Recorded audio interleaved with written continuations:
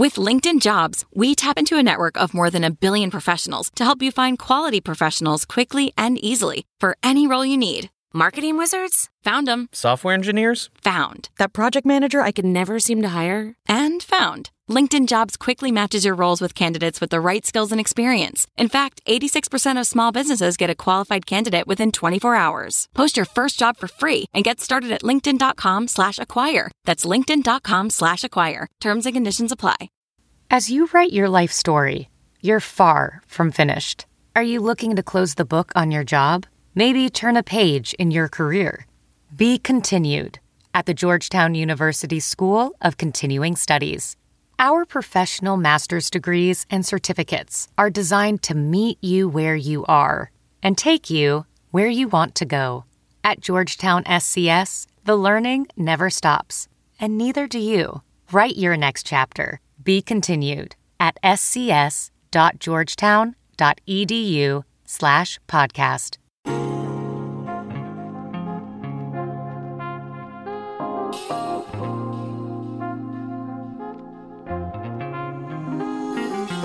Hi, everyone. Thanks so much for joining us today on China Corner Office, a podcast powered by the China Project, the New York-based news and information platform that helps the West read China between the lines. I'm Chris Marquis, a professor at the Cambridge Judge Business School, and today we are joined by Mona Chung, a bicultural expert on doing business in and with China. After getting her PhD, Mona was a professor at Deakin University in Australia and most recently joined Bluemont Capital, a consulting firm advising international businesses in China. We started our conversation exploring Mona's academic career and her dissertation and subsequent book that focused on Foster's, the Australian beer company, and the company's failed market entry. Mona shared her research on how a lack of awareness and understanding of cultural differences undermined Foster's work in China from the start. She told me many interesting and sometimes funny stories of cultural misunderstanding, such as translation of the brand name, preferences of beer tapes and temperature, and also pricing strategies. We then moved on to discuss some of the common cultural differences that might create tensions between Chinese and foreign businesses, especially in areas like marketing and cross-cultural management. With this in mind, we also discussed Mona's work at Bluemont Capital and the challenges her clients face. She shared some useful cultural communications and negotiation strategies that helped one of her clients, an Australian Wagyu exporter, navigate the China market, especially during the pandemic when face-to-face communications are becoming even harder to realize. Mona has also written extensively on Huawei, and we also discussed Ren Zhengfei's recent memo addressing Huawei employees that paints a gloomy picture of the company's future. Mona shared her thoughts also on Ren's army connections and the nature of the relationship between the Chinese Communist Party and Chinese companies. Also covered in our conversation is the lasting importance of Maoism in China and how Mao fundamentally changed Chinese society. Mona gives credits to Mao for elevating women's positions, of course embodied in the famous quote, "Women hold up half the sky," but she also pointed out that the Cultural Revolution has planted seeds of distrust in China's relationship-based society, which makes communications even more important when doing business.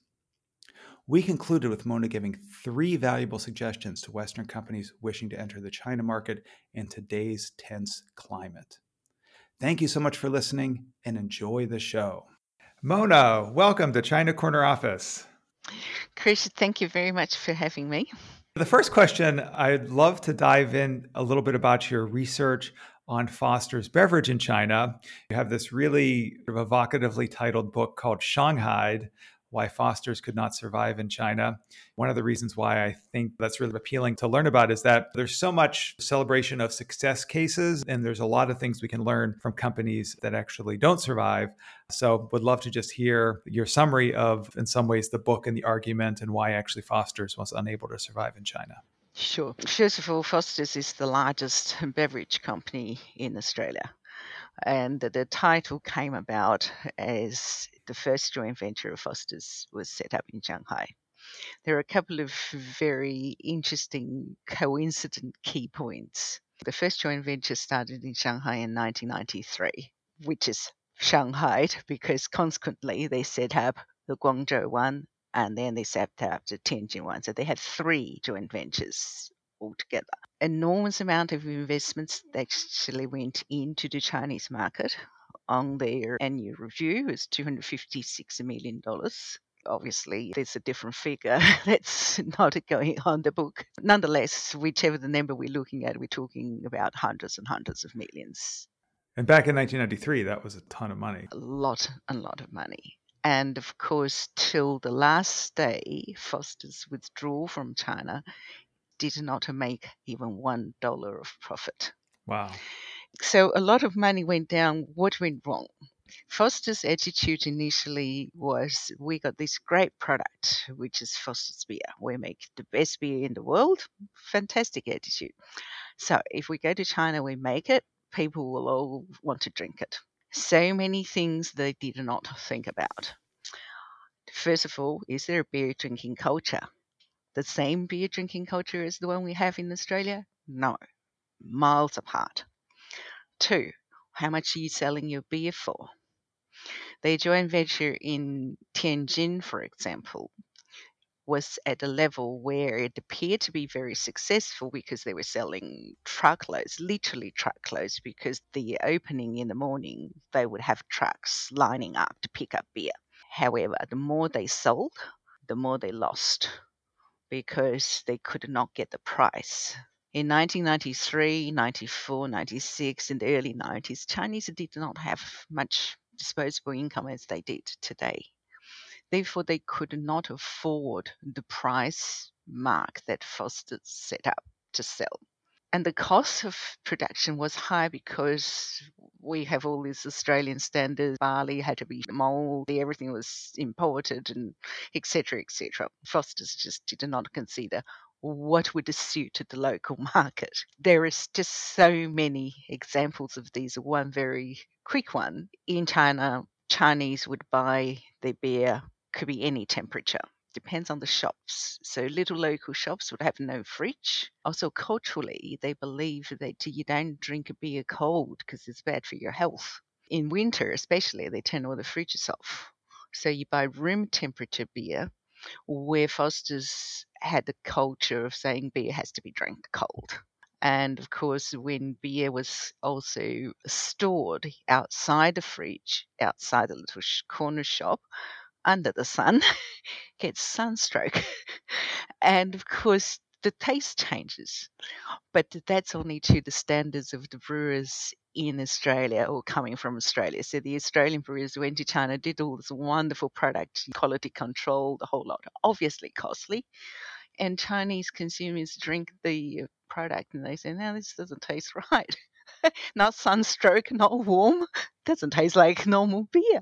That's interesting. And I'm curious that you mentioned prices. So what was a price differential between the local beer and what Foster's was wanting to charge? At the time, Foster's beer was about 10 times more than the local beer. Wow, that's a huge difference. Especially, in the country where there wasn't a lot of disposable income, you couldn't expect people to. They probably would try it once. There were just so many cultural stories, actually. There's another very good one, how you translate. Initially, they had someone from Hong Kong who speaks Cantonese to translate. So the translation resembles the sound. Disasters has arrived. What is that in Chinese, if Mandarin, Putonghua? Now they have translated into 富士达. Initially it was 祸士达. 祸士 is disasters. So you have brewers sitting in a 5-star hotel and listening to some Chinese looking at this great expensive venue of Foster's beer and going, 祸士达. Who's going to drink one of those? There's a famous example of similar translation mistake with Chevrolet brand was entering Mexico. They named it Nova, which means doesn't go. The other very similar story was Peugeot. When Peugeot first went into China, Peugeot in Mandarin is 标致, which says beautiful standard quality. Lovely word. But when it's pronounced in Cantonese, It's the same pronunciation as prostitute. It was actually funny when I was interviewed by one of the journalists from The Age, and he said, buying one of those and go home and say to the wife, look, darling, I bought you a prostitute, but it's okay, it's a French one, so it's acceptable. I hadn't thought a lot about that before. I mean, obviously there's a Nova example, but China with different regional languages, and it's not just Cantonese and Mandarin, but a lot of different local dialects. That really makes it a challenge. That's right. And after that, we're talking about the pronunciation, but picking the characters is another one. So Foster's then moved from 祸是达, so no more disasters, and they changed it into 富士达, except the two characters they picked.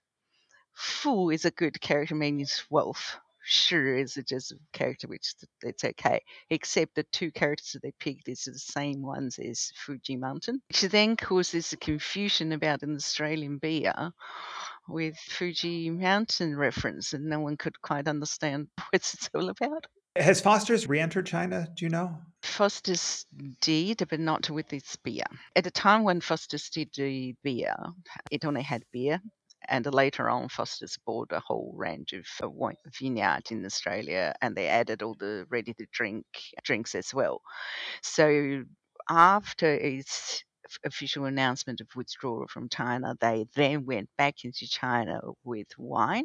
Penfold. Oh, the Penfolds. Yeah, that is really a high-class wine in China. Especially the Ben 888. Oh, of course, yeah. I think they later on did also Foster's beer simply through exporting, but it's never actually taken off in large quantities. And today, if you go to China, you won't find Foster's beer.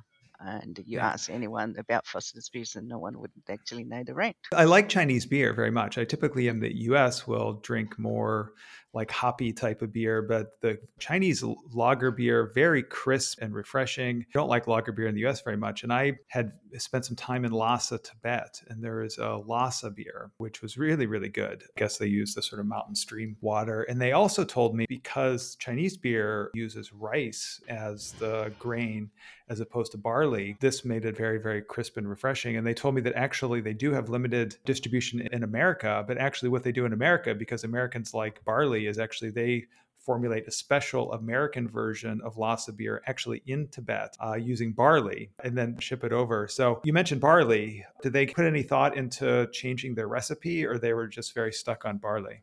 Well, in fact, when they first arrived there, that was one of their challenges. They didn't know their beer could be brewed with rice. And in Shanghai, they indeed found the local brand. Guangming brand was the local brand that was brewed with rice. And initially, they were going to change from rice to malt. And of course, that means the cost went up. So you then can't sell the local beer at a local price, which meant that the brewers, in fact, had to actually learn how to brew with rice. The comment was, once you've learned it, it's actually the same thing, because the idea is obviously the starch and the sugar they're using. So it's a matter of get your mind to change around it. That's all. Where before that, it was like, oh, unheard of. Like, how could you do it? The other thing, because you were talking about the taste thing, that's another cultural difference in the sense that Australians will not drink a beer if it doesn't have enough strength, the hopsy taste, the alcohol level. I think when Foster's, actually Victoria Beta was the biggest brand here in Victoria. I think they were at 5.4% alcohol initially, and they dropped it to 4.8 at one point, and consumers complained they could taste the difference. Where in China, especially today, I don't think I've actually seen any beer that's brewed with more than 2-3% of alcohol. Maybe we could talk a little bit actually about your other book, your second book, because this Foster's case provides some really interesting discussion of specific characteristics where a business would have failed. But your second book, which is called Doing Business Successfully in China, is more about sort of general cultural differences between China and the West. And can you say a little bit about some of those cultural differences that create some tension or problems for people from these different countries to do business together? I focused on the general cultural differences as one section, and I then specifically look at the cultural differences, how that influence on decision makings in market entry, in investments. I then specifically look at cross-cultural management, how to actually manage a team of Australians, local Chinese, and overseas Chinese. And they were actually the three things I categorized the employees, which I guess, at least before my research, no one was actually doing that, especially Right. between local Chinese and overseas Chinese. People just think, oh, you're all Chinese. That's not true. For example, one of the managers who's Chinese from Canada, he's actually still living in China, in Shanghai now, with kids and wife from China. And when he first went there, of course, he didn't speak a lot of Chinese, but more importantly, because he grew up in Canada, he was a Canadian. His entire behavior and conduct was all Canadian. And he thought he's Chinese. He looked Chinese. People look at him. People expect him to behave like Chinese, but he couldn't. There were also a whole bunch of other ones, the ones from Hong Kong, which had cultural issues because before 97, as we know, Hong Kong people thought that they were above the mainland Chinese, where the mainland Chinese did not entertain that concept. So there's a sort of like a constant conflict. One of the Hong Kong Chinese who worked for Foster's in Hong Kong literally would not spend time in Shanghai. He would fly in the morning and fly back in the evening. And so the local Chinese, of course, did not sort of really accept him. And the other section I look at is the cross-cultural marketing, which is to look at brand names, consumer values, and what consumers look at from the Chinese perspective as value and what Australians saw in the product as value. Yeah. So, what are some of those differences that maybe Chinese consumers would focus on versus Australian consumers? If we talk about marketing or products, for example, we mentioned about the cost of producing a product. The brewers believed that because they had their system of producing their beer and that they follow the same system, nothing, they can't cut corners, QA, everything is all very important. One of the problems they did not encounter in Shanghai the early days is your electricity and heat may be turned off at some point. For the Australian brewers, if you've got a brew on, the temperature has to be kept at a certain level. If the temperature drops, you pour the entire brew down the drain.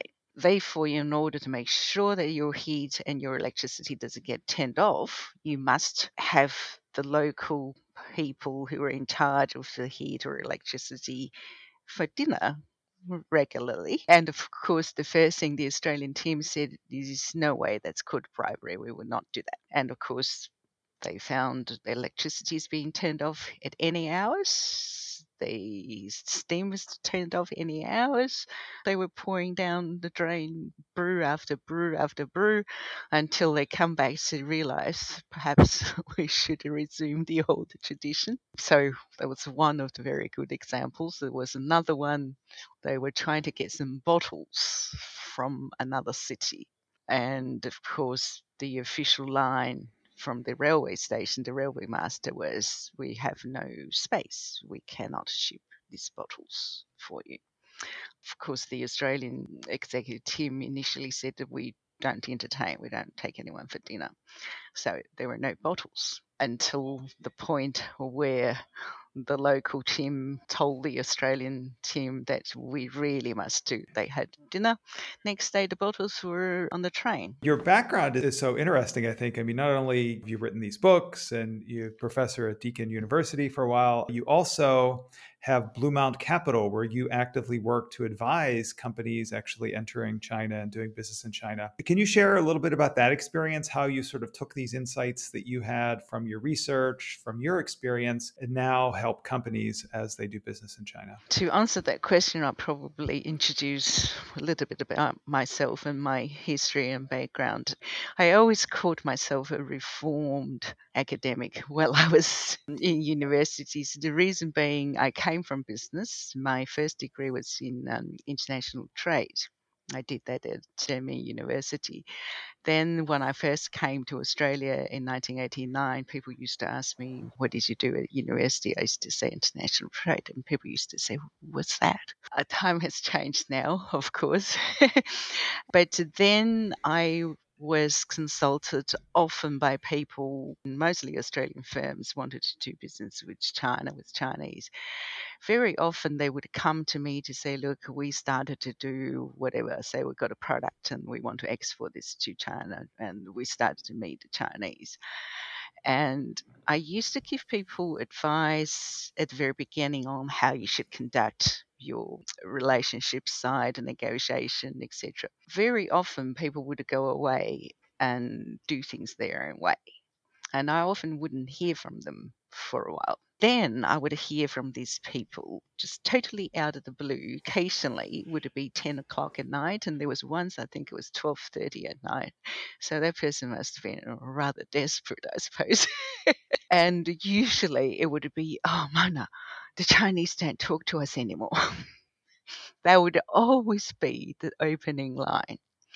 So I'd go back to let them tell me the stories of what happened, what did they do. What usually happened was in their communication, those days also Chinese spoke less English than they were today as well. So in their communication, something went wrong, and clearly things would go one little misunderstanding turn into something else and something else and something else. So months down the track, it will be the angry Chinese on the other side.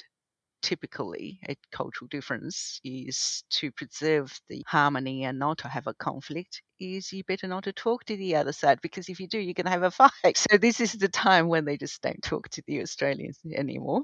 And then the Australians call me, and then I'll get to speak to the Chinese, and then I'll hear on this other side all these angry stories. He said this, she said that, and she did this, and he did that.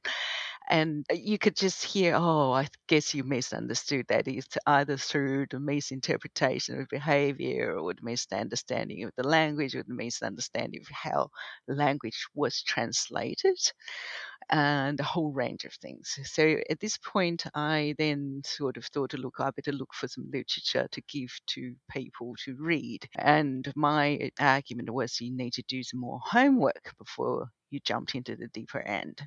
And at that point, I could not find much research on doing business with China or cultural differences. I then went to Monash to do a master's degree. And then a few of the colleagues, after I nearly finished the degree, and a few of the lecturers, and then said, oh, Mona, I think this is a really good PhD topic in this. Why don't you do one?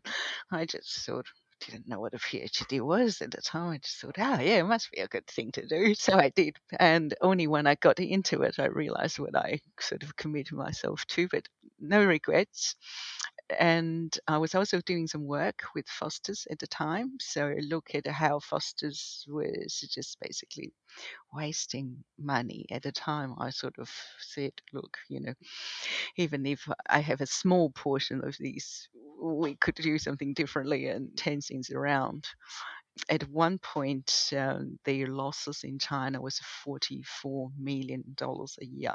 And the one executive that they employed managed to achieve a very, very huge achievement in his terms, was to reduce the loss from 44 to 24 million. So I thought, look, this is the best case study that I could actually use to base my PhD on, plus all the contacts I already have. So then I had the support from the company as well. It was really a wonderful journey, because it was also quite an enjoyable journey as well to talk to people and learn about things.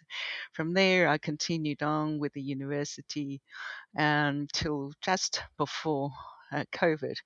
Somehow I obviously had a vision to time it quite rightly, that I decided to, because I was actually doing a lot of research teaching at the same time I was doing some consulting work, which was getting a little bit too much. At one point, I was finished teaching, hop on the plane, do a couple of days, come straight back, and that was getting just a little bit over the top. So I decided to look, I'll just do the consulting work.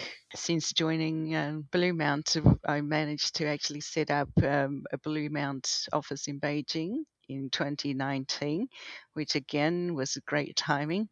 As soon as we set it up, we have COVID. But still, I think, actually someone like yourself is probably all the more valuable now because obviously with COVID, been some interruption in trade, but also there's been, I think, even a more consequential interruption in people going back and forth. So I think that some of these misunderstandings that you're talking about are much easier to happen cross-culturally. And so having someone like you who really understands both cultures is probably more valuable than ever. Very much so. Previously, in my working in this cross-cultural communication and negotiation space, I previously often found myself in, say, a conference negotiation session. It will be like Mr. Jones said such and such, but what Mr. Jones meant is such and such. Then Mr. Zhang said in these words, but what Mr. Zhang really meant is such. Right. Oh, that's what Mr. Zhang wants to do. And that's what Mr. Wong wants to do.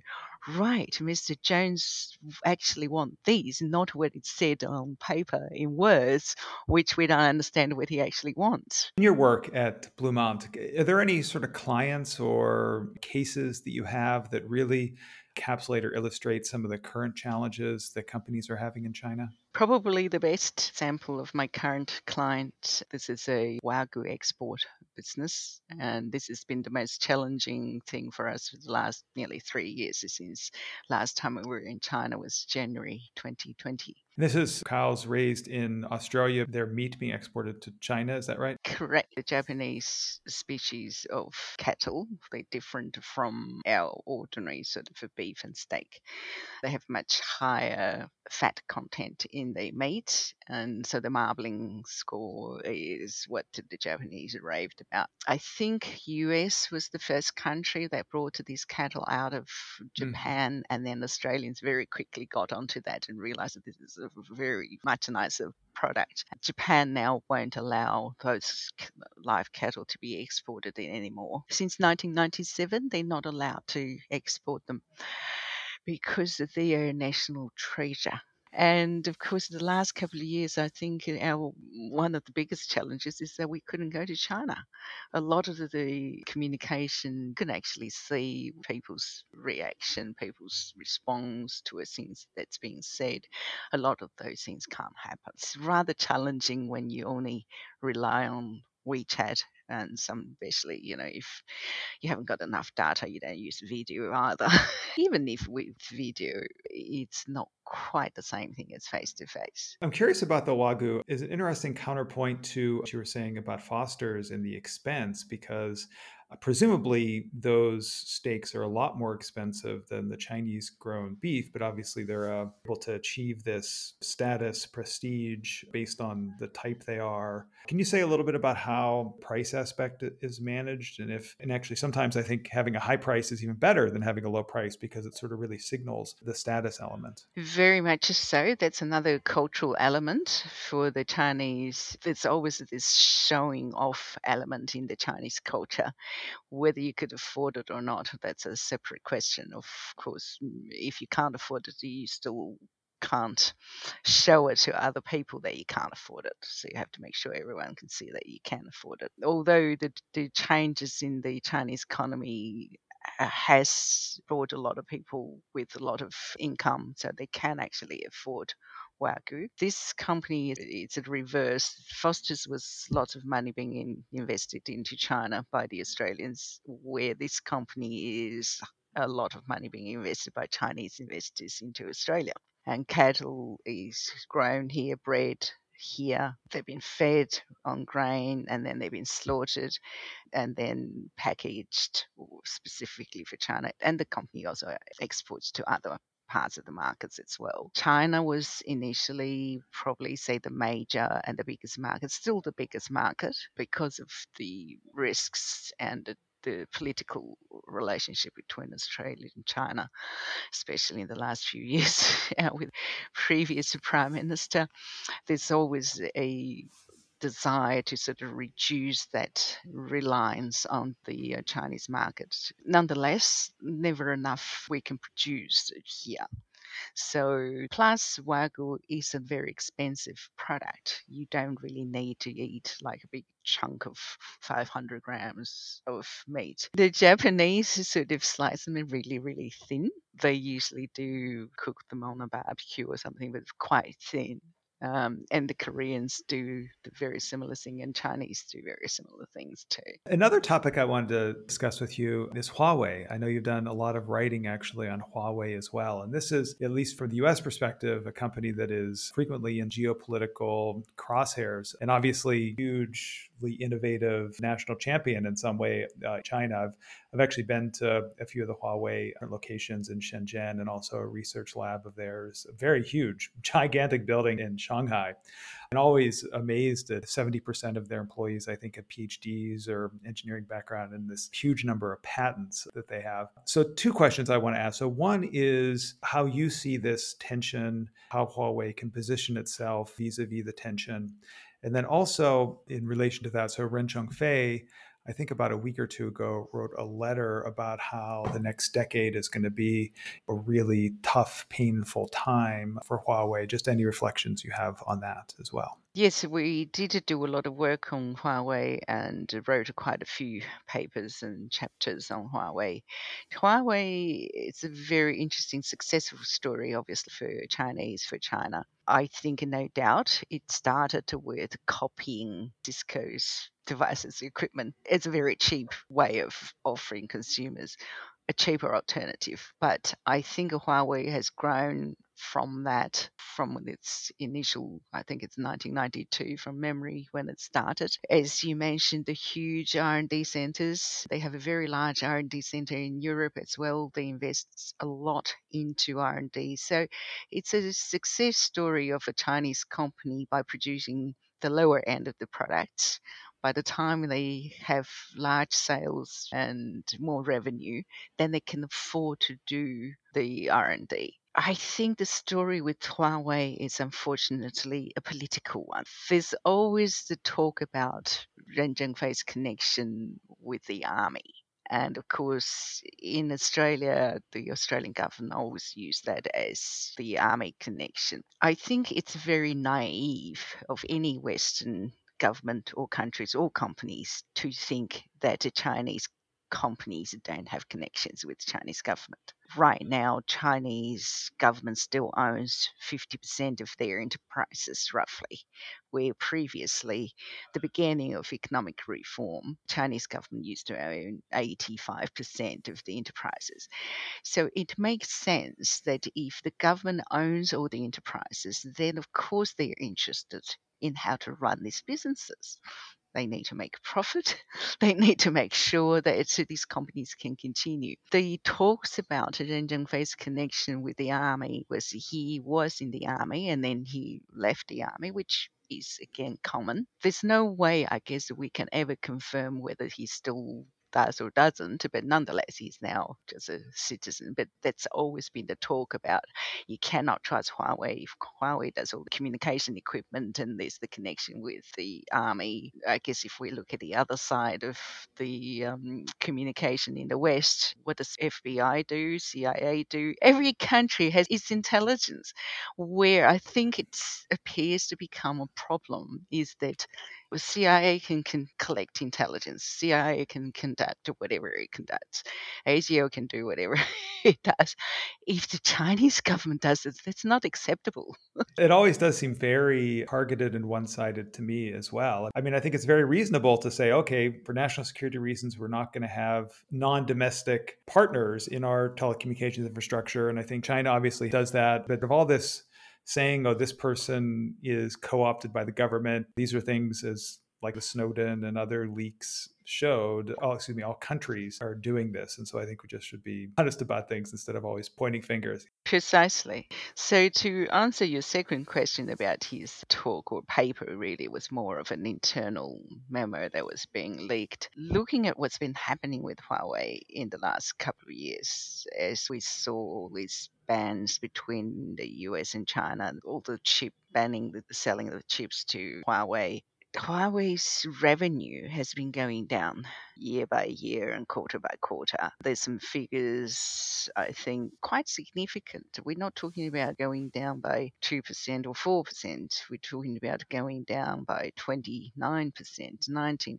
That's a huge amount, which actually doesn't surprise me to read what Ren Zhengfei said about it. So if your company's revenue is going down 30% every quarter, you would be very quickly be on the survival mode, which is what he said. I only read the English version, and this is where there is a difference. If I could get to read the Chinese version of the paper, I possibly would have a different interpretation, but I did read in one of the comments from one of the Chinese journalists or analysts actually did talk about the tone in what he wrote. I think the word this analyst used was panic. I suppose if I were the CEO or director of a company and my companies are going down 20, 30% every quarter, I think I would probably panic earlier. At one point, maybe before the trade war, like 120 or 150 billion dollars in annual sales. And so there's probably still selling a lot, but yeah, definitely the year-on-year rate must be very, very concerning. And plus, the trade war also meant that there were certain parts, especially the chips, that the US is not selling or not allowing even related company to sell to Huawei, which surely impacts on the capacity of producing certain products or the quantities. Yeah, we'll be interested to see how that sort of continues to play out. One last specific question in regards to sort of your research and writing I wanted to ask, because it connects to some of the work that I've been doing recently, is on the lasting importance of Mao and Maoism. And this is how I came across some of your work actually initially in, I think it was your book, Doing Business Successfully in China, that you talk about the lasting importance of Maoism, both in various control aspects, and then also the lasting effect of the Cultural Revolution. Can you say a little bit about that work that you did and what your findings and ideas were? Maoism is a very important cultural element, I put it, in the modern Chinese history. When we say modern, it's already been 70 years. The Cultural Revolution is actually because the Chinese government recognized it as a mistake. I think in the current textbooks or education in schools, it's not very much taught in depth in the attempt of perhaps pretending it didn't happen. But it did happen. And what it changed is the traditional Chinese culture. And the Confucianism, the levels of structure in the society, who is on top of whom, the relationship between the father and the son, the state and the individual, and all of those things is very much changed. The other very important thing about Maoism is how Mao actually changed the position of women in China. The very traditional Chinese culture is the father is the head of the family. If the father passed away, then the oldest son became the head of the family, not the mother, even if the son is a tiny little kid. But Mao actually made all the women to leave the house to go out and get a job. Initially, women didn't like that. What I think working and jobs and profession, etc., meant that women then had an income. Once they have an income, they have independence, where previously they did not have that. One of the very famous slogans Mao used at the time was, "Women hold half of the sky." Nowadays, we see very big differences in the Chinese organizations. For instance, you see a lot of females in very senior positions, sometimes more so than we see them in Australia. And people don't really blink in China to have a female or a male in those senior positions, or to have females above males. On that particular topic, when I first came to Australia, I felt the culture here was backwards than the Chinese way that Chinese sort of progressed. And the Cultural Revolution is another very important one. We mentioned what the Cultural Revolution did. It was broke a lot of the traditional links of the culture, which is a shame because there was a lot of very valuable artifacts and literature and all been destroyed, which is a total shame of the part of the history, which is why I suppose the government tried to pretend it didn't happen. One other very terrible thing that caused through that Cultural Revolution is change the relationship between people. The very fundamental of the Chinese culture is relationship based, and lots of the trust was broken during that period through those movements of denouncing the right against all sorts of movements. Husbands and wives were denouncing each other and telling the party what they said in the bedroom and things like that, which previously never heard of. The relationship sort of been changed between people, and I think today people are less trusting with each other, although the basis of the society is still a relationship based. When you have a relationship based system, but you don't trust people as much when you really need to, sometimes causes this conflict. So you get to hear a lot of sort of stories now coming out of China, how people cheat each other and fraud and that sort of thing. We get it here too, but you tend to get some extraordinary stories coming out of China. The women hold up half the sky quote is so interesting. I mean, that gets used around the world. And actually, when introducing Kamala Harris, the vice president, Biden actually used that quote. And I don't think he realized he was quoting Mao, interpersonal trust point too. I've seen some recent survey-based analyses from some economists and political scientists that actually show the lower levels of trust of people who actually went through the Cultural Revolution and in places where it was more extreme. And the research that I've been doing in the book I have coming out actually shows some findings that actually business people that also experienced it are more likely to be caught in corruption scams and be on these lists of shameless debtors. So I think there's definitely something to what you're saying. When is your new book coming out? It's coming out in November, actually. I'm looking forward to reading it. Definitely. I'll make sure I'll send you a copy. Thank you. Last question. We're just about out of time. So let's say a business from Australia or the US or the UK, a Western country, is interested in entering and doing business in China now, today's current environment, assuming maybe COVID restrictions are going to be softening hopefully soon. What's your 2 or 3 pieces of advice for them? My key message is the cultural differences. Realize that there are substantial cultural differences between the two countries. The way it is, coming back to the fundamentals about cultural differences, is that those cultures determined the way people behave in that society and makes that society work perfectly well. When you enter into that society with the different sets of cultures and different ways of doing things, I think the key message should be don't try to change the local culture. One is you're not going to succeed. You're going to fail because it's something that works in the local community. You can't change it. Two is that whatever the attempt you make is really just going to make the attempt of trying to succeed less effective because you're wasting all your energy on trying to change things that you can't. So that's probably be my number one. And number two, I just say, look, you got to look at the cultural differences and use as the guidelines of your strategic plan. It's not the other way around. Because one of the biggest mistakes the Fosters made was they took their strategic plan in South Bank and they take it to China and they say, let's just copy. And in Foster's case, because that's what they did, they constantly found the strategies in China didn't work. Of course it didn't, because it wasn't designed for it.